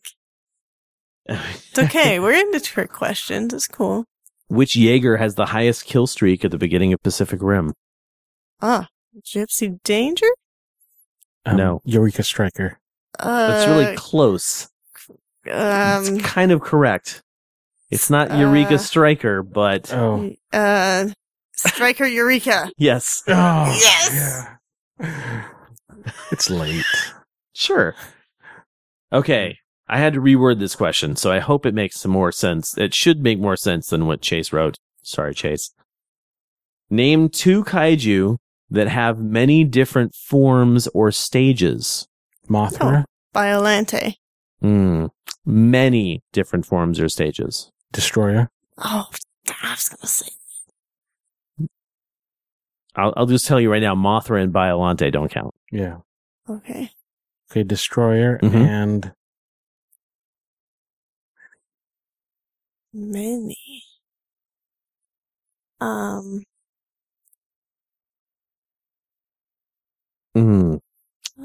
Rachel is looking around the room. I'm totally trying to cheat. I will tell you that looking behind me is definitely not the answer. Okay. And I only have 1 figure of this monster. Really? Yeah. 1 figure of this monster, and I actually don't know where he is right now. I'm kind of looking around for him myself. But your bodies are blocking my view of the... I'm pretty sure he's behind you guys, but... It's not Ogra. No. And that's not Ogra. Ogra is from the Dark Crystal. Well... It's Orga. Orga. That's what I meant. I know you did. Many different... Should I give you a hint? Yeah. He's kind of stinky. Hedorah. Yes. Oh, well, okay. All yeah. All right. I don't know why I missed that one. Because he does have... I guess I don't think of it as... They are pretty different. Yeah, but they're definitely forms and stages. They're different forms for and sure. stages, yeah. For sure. The first was like a tadpole. Anyway. Yeah. Okay. Oh, man. Is this 5 or what is this? This is number 5. How? Okay. I don't remember how many we were supposed to be doing. Chase did a great job on submitting more than he was supposed to. So we'll just do this one as like the final question. Because I think you guys are tied. Yeah, because you've each gotten 2. Yeah. Yeah. Okay. Yeah. So this is the tiebreaker here. Okay. What was the very first movie in our Daikaiju discussions? Oh. Shoot.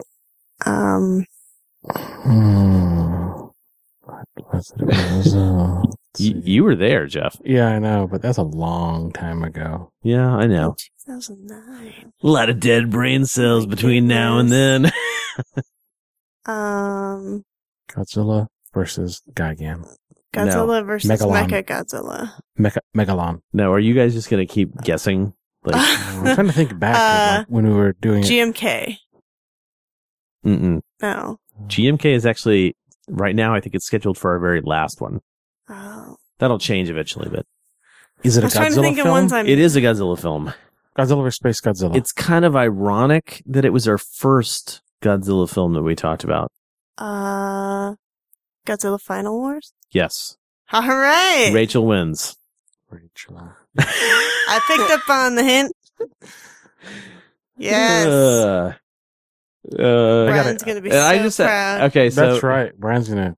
He had another one on here, which is really good, but it's too late for anybody to get this. If you could even get it. I'm actually... I would like... No, you're not going to get it.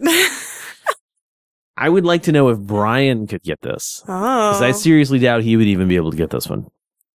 However, here's the tiebreaker that Chase included. So just literally the first person that answers it. It's not even a real question, but what's my last name? Yeah. What? Really? What's the question? Really, Jeff? Okay. Is that your last name? Shut up. Okay. We have one song to play before we go into the news. We are going to listen to Monster Zero, which is a track on an album called King Ghidorah, which is it's kind of an interesting rap-ish sort of album. It's a hip-hop kind of thing. So we're going to listen to that and then get into the news. And then after the news, you guys can go away. I'll let you go home, so. The monster again, Zero. Monster Zero. Command all units to take defensive position. Yes, sir. What is Monster Zero? Monster Zero is the reason we cannot live on the surface, but must forever live underground like this. All right. I will show you Monster Zero. Hey, look. It's King Ghidorah. Yes, indeed. On Earth, you gave this terrifying monster the name of Ghidorah. Everything is numbered here. The monster is Zero. Pay heed to my warning. The entire human race will perish from the earth. Where the monster Ghidorah passes, only flaming ruins are left. Of course, that's why she had the pistol. What pistol?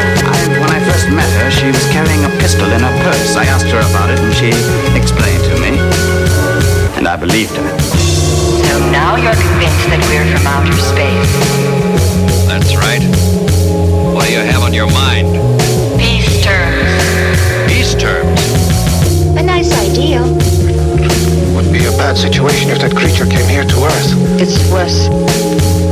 He's arrived. How can that possibly be? And why? What is it? Is it alive? May I hold it? Oh, it's adorable. What is it? What is it, my lovely lady? It's Ghidorah. Ghidorah the space monster. I think we should... Jesus Christ, shut up and listen.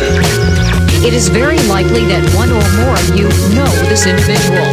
Someone who's experienced working in a laboratory, with access to select biological agents, with the knowledge or expertise to produce a deadly product. someone who's standoffish and works in isolation, a killer who may have used off hours in a laboratory to produce Music, brother! You call that music? Yeah. Great stone, lady. It sounds like goddamn jungle warfare, don't you? Let me get this straight.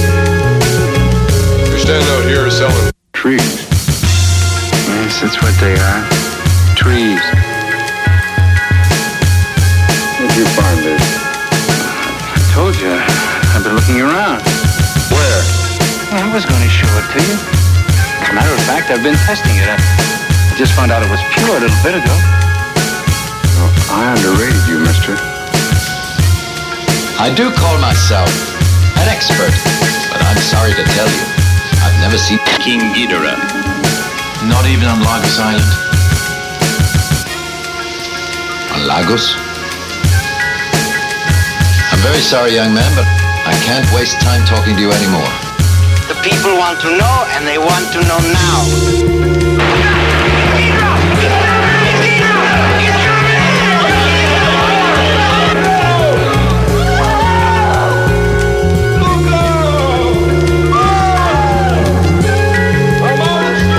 King Ghidorah. Evacuate the streets when King Ghidorah is in your area. It's King Ghidorah. King Ghidorah. King Ghidorah will destroy the whole country. But why? Why King Ghidorah? He's not from the earth. What happened? Ghidorah is a space monster. I will get in touch with you when you feel like giving up. Remain where you are.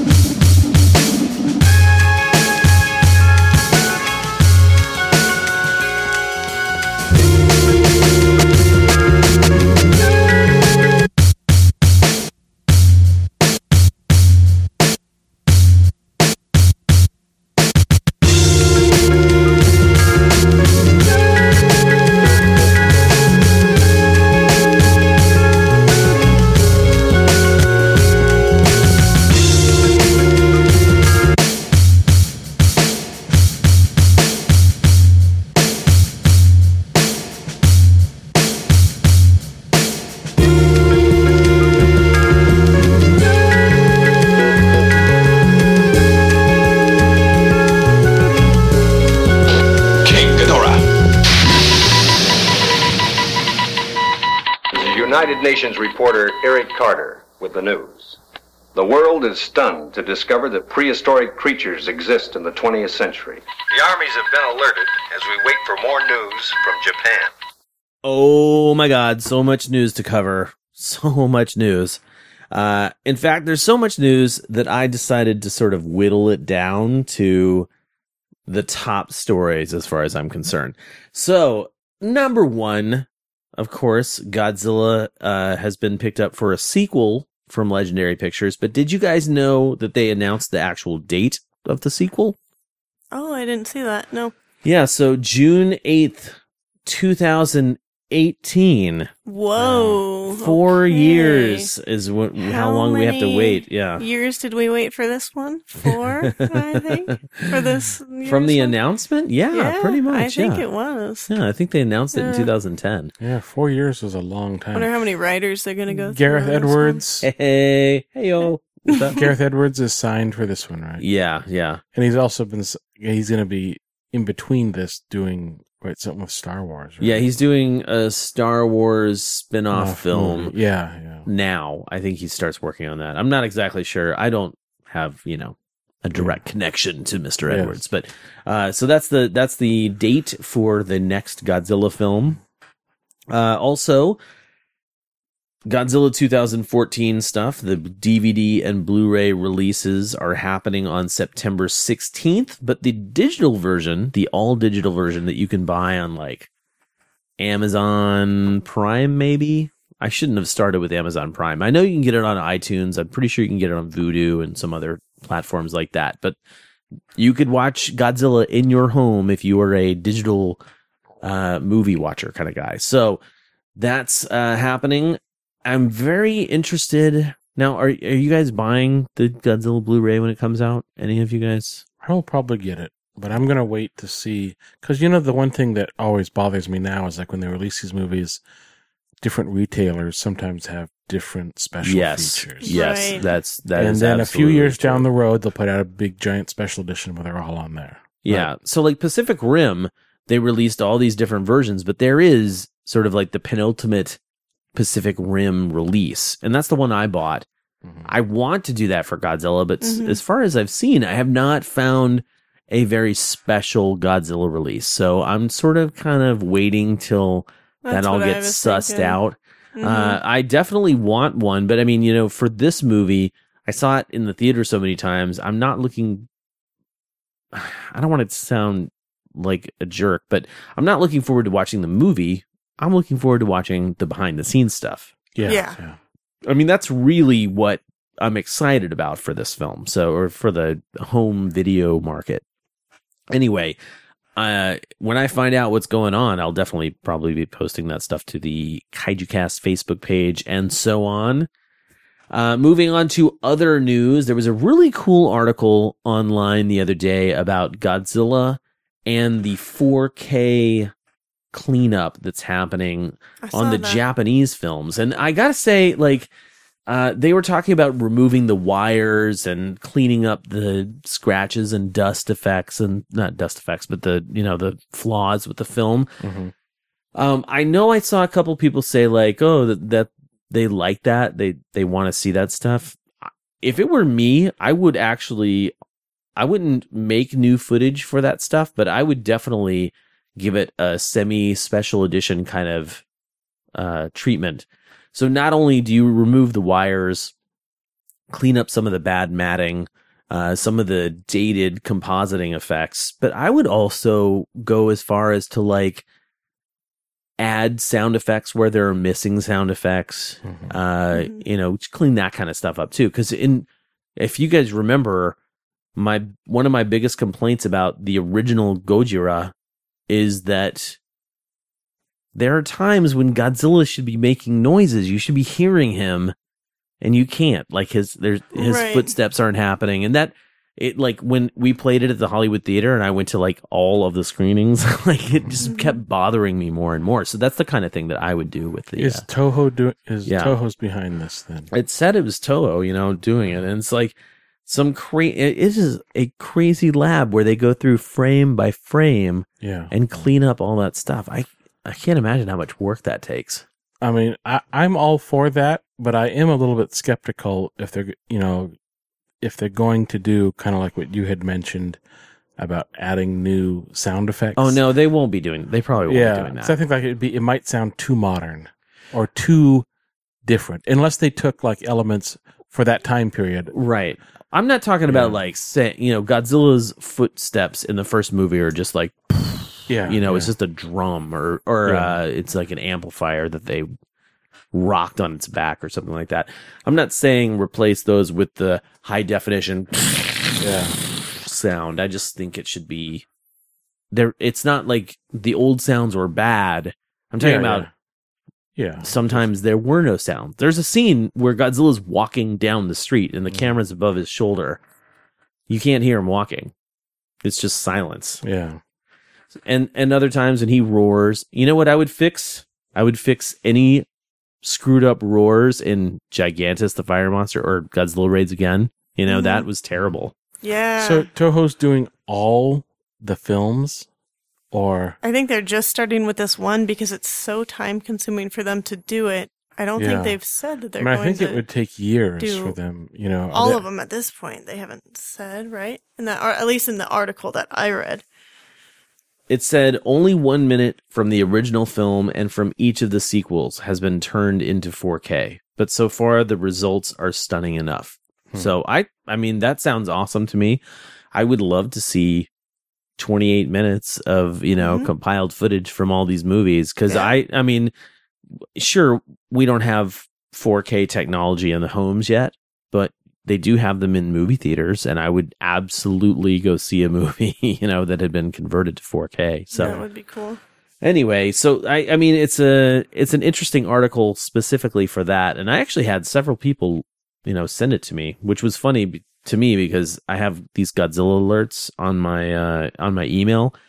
So that was one of the ones that showed up like early in the morning before I woke up, and so when I sort of like turned over and rolled, grabbed my phone in the morning, I go, Godzilla news alert, what's this? And oh, cool, 4K. So it was like the very first thing that I read that day. Anyway, moving on to the next news item. Godzilla Rulers of Earth number 18 has been chosen for the artist edition at IDW. Now, did you guys check that out too? Yeah. Have you seen any of the artist editions in person? No. They are beautiful. They're huge too. They're not like, they won't fit on a standard bookshelf. You have to, it's like a coffee table book. Full size. It's like, it's like 11 by 17. The actual artist size drawing. Exactly. Wow. Yeah. So issue 18, I can't wait to see that. So these are large scale comic issues. Mm-hmm. So it sounds, even though it's not a massive book, it still sounds awesome to me. I can't wait to get one. Yeah. Oh, yeah. It doesn't say anything about price, though. It does not say anything about price just yet, but I'm sure that's coming. I'm sure it's coming. Mm-hmm. Anyway, next up, speaking of IDW Publishing, and now you guys are not reading the comics, right? No, I'm not keeping up on them. So they just launched a brand new series called Godzilla Cataclysm. Mm-hmm.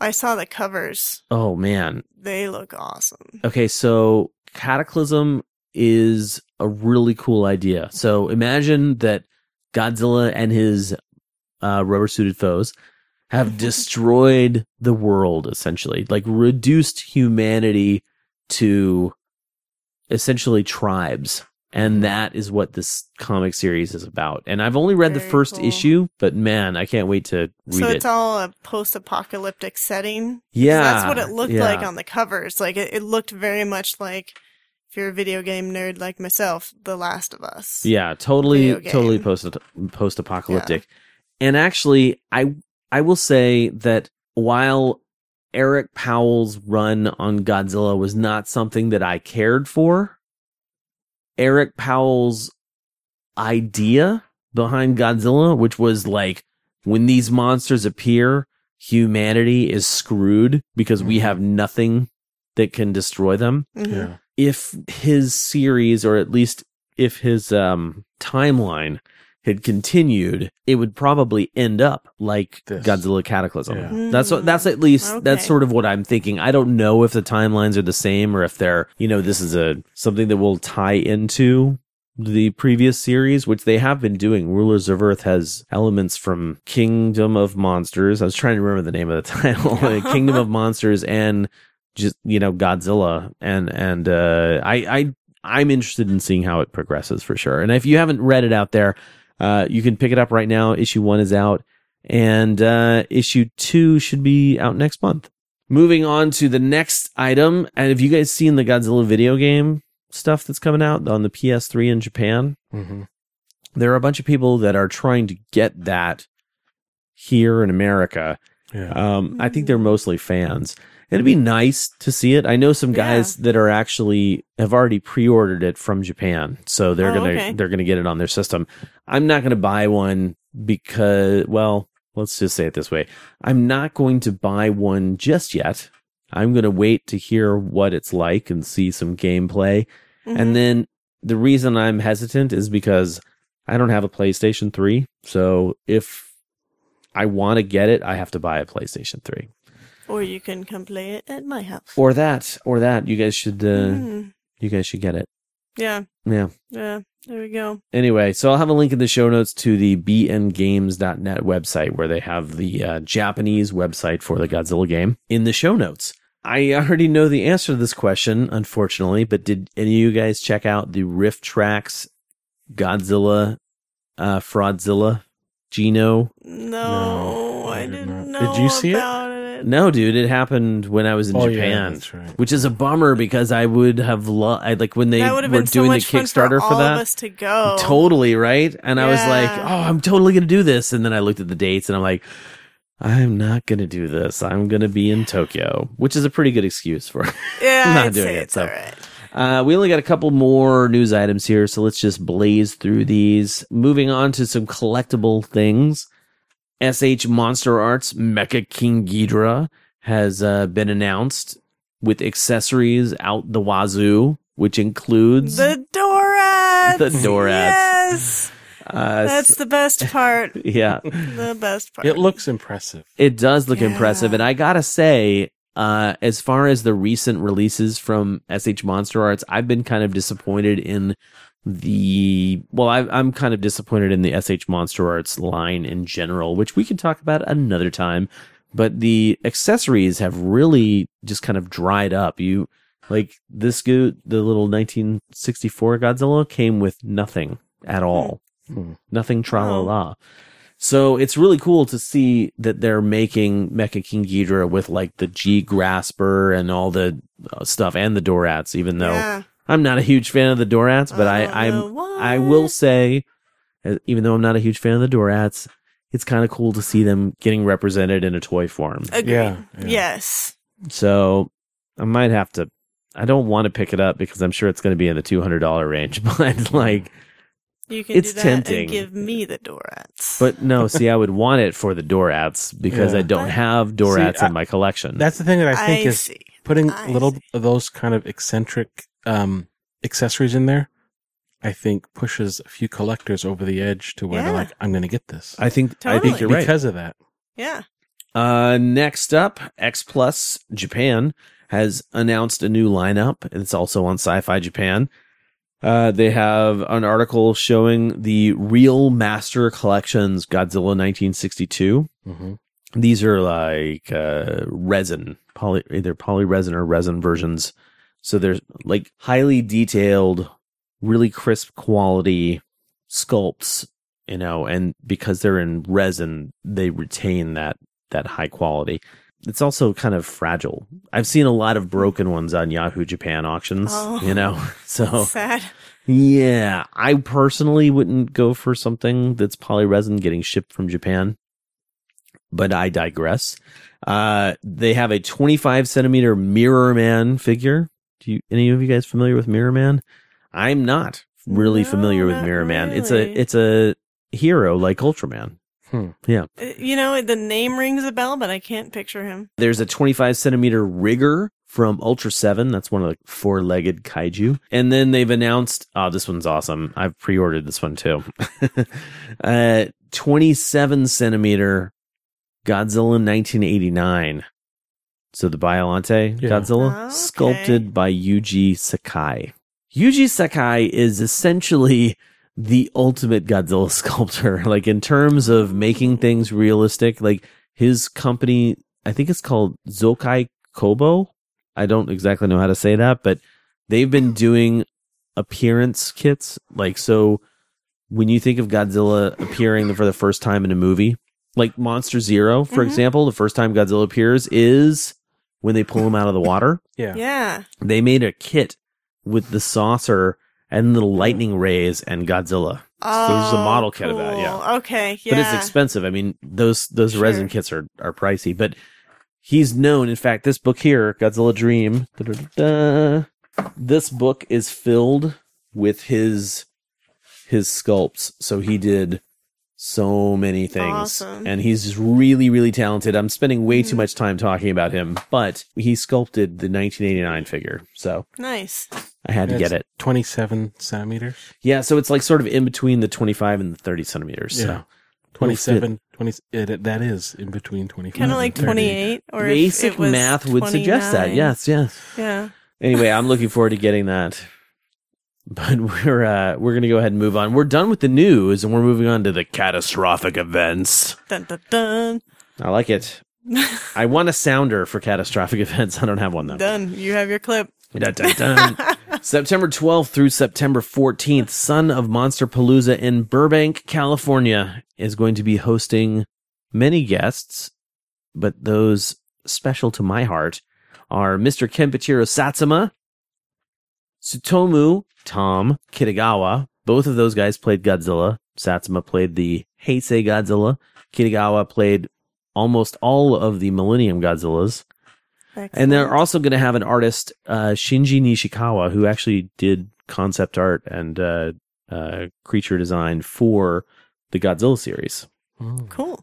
I am unfortunately not going down to Son of Monsterpalooza, but you should, if you can, listeners, or actually you guys in here, if you can go, I would highly suggest it. Yes. Those Godzilla actors, super nice guys, and I'm really bummed that I'm not going. The only thing that's stopping me from being upset and just saying, screw it, I'm going to go, is that I'm Martin's best man at his wedding. So I got to go do that. September 20th and the 21st, Rose City Comic-Con happens here in Portland, Oregon. Woohoo. Please come to our panel, Godzilla versus Everything. It is 11 a.m. on Saturday the 20th, and we're basically going to be showing the top 10 moments in kaiju history. So hard to choose. Well, the good news is that what we're doing right now is we're compiling a list. I need help from my fellow co-hosts, and we're getting help from the listeners suggesting at least one scene per movie. Mm-hmm. And then I'm going to create a poll, and we're going to get everybody that I can to vote on that poll. Mm-hmm. And then maybe like a week and a half before the actual Comic-Con, I'll close the poll and take the top 10, and we'll create our presentation. We're actually going to show some video clips during the presentation. So, that'll be awesome. Yeah, I've been wanting to do that for a while. Mm-hmm. So that was that should be a lot of fun. Godzilla versus Everything. If that's not enough incentive for you, maybe I'll come up with another awesome thing that we're going to do during the panel. Mystery prize. Yeah. Come up with some kind of like really difficult trivia question with some really awesome prize. Yeah. I like it very much. So the other thing is difficult to actually say because there has not been an official announcement. However, have you guys ever heard of Chiller Theater? It's in New Jersey. Yes. Yeah. It rings a bell. It's a convention. And so this convention has often brought in some Japanese guests, and apparently I can't say anything about it because it hasn't been officially announced, but they've got something very, very special planned for this October show. So October 24th through the 26th in Parsippany, New Jersey, I believe is how you say that. I'm not positive though. Anyway, so that's going on, and I don't think I'm going to be able to go to that, unfortunately. It's definitely not something that I'm going to buy a plane ticket for if there's no official announcement. But let's just say that if there was an official announcement and it was actually happening, I would actually look at what it would take to get me over there for interview materials. Yes. Intriguing. Anyway, that's it for the catastrophic events. We got a couple of housekeeping items to talk about.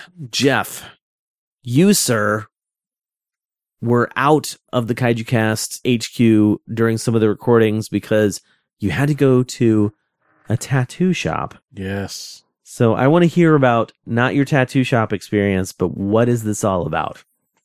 I was lucky enough to be cast on a reality show that is now airing on the A&E network Wednesdays at 10:30 called Epic Inc. Epic Inc. Yes, it's a nerdy tattoo show. There's no drama on this show. It's just people go in and they're giant nerds and they want nerdy tattoos. And the people who are the artists there are some of the best tattoo artists. They flew in from all over the world, actually. And, they grant your wish. Yeah. Whatever you want. Now, I've seen your tattoo. You've seen it too, right? Oh, yeah. It's gorgeous. Awesome. It's amazing. Like, I love my tattoo artists, but oh my God, your tattoo is gorgeous. When is yours airing, Jeff? I don't have a date, but the show is airing now. They've had 2 episodes. It airs every Wednesday. They told me they would let me know when my show is, but then, these Hollywood folk. Jeez. So I'm not 100% sure. They told me it would probably be around the Halloween season. Okay. Due to the subject matter of my tattoo. Makes sense. But sounds legit. Yes, Yeah. I will tell the listeners that it is monster related. So, but not kaiju related. It is not Japanese monster related. No. Gotcha. Okay, cool, man. Well, I can't wait to see your episode, and it's on, what time is it on again? It's on 10:30 Wednesdays on A&E. Awesome. Very cool. Well, we're going to go ahead and move on to the next housekeeping item. I actually want to give the Kaiju Corps members an update. If you have not received your Kaiju Corps stuff, your swag, your gear, for your perks for being a supporter of the Kaiju Cast, that is definitely my bad. I'm sorry about that. We have had a crazy busy month here. I do have most of it packed away, but over the next week and a half, I'm going to really try and nail all that stuff down and not have the whole Kickstarter thing interfere. But hopefully you can understand why things have been a little nuts here at the Kaiju Cast. Also, of course, we were funded, and I did just go to Japan. I don't want to get into a whole big thing right now, but do you guys have any questions about it? Like, if you could choose 2 questions, like 1 question each. Wow, I feel so limited. Now I don't think I'm going to write the answer or ask. I just can't even. Okay. We need to dedicate a whole episode to that. I know. I just don't know when it's going to happen. We can do it after the documentary. Behind the scenes kind of look.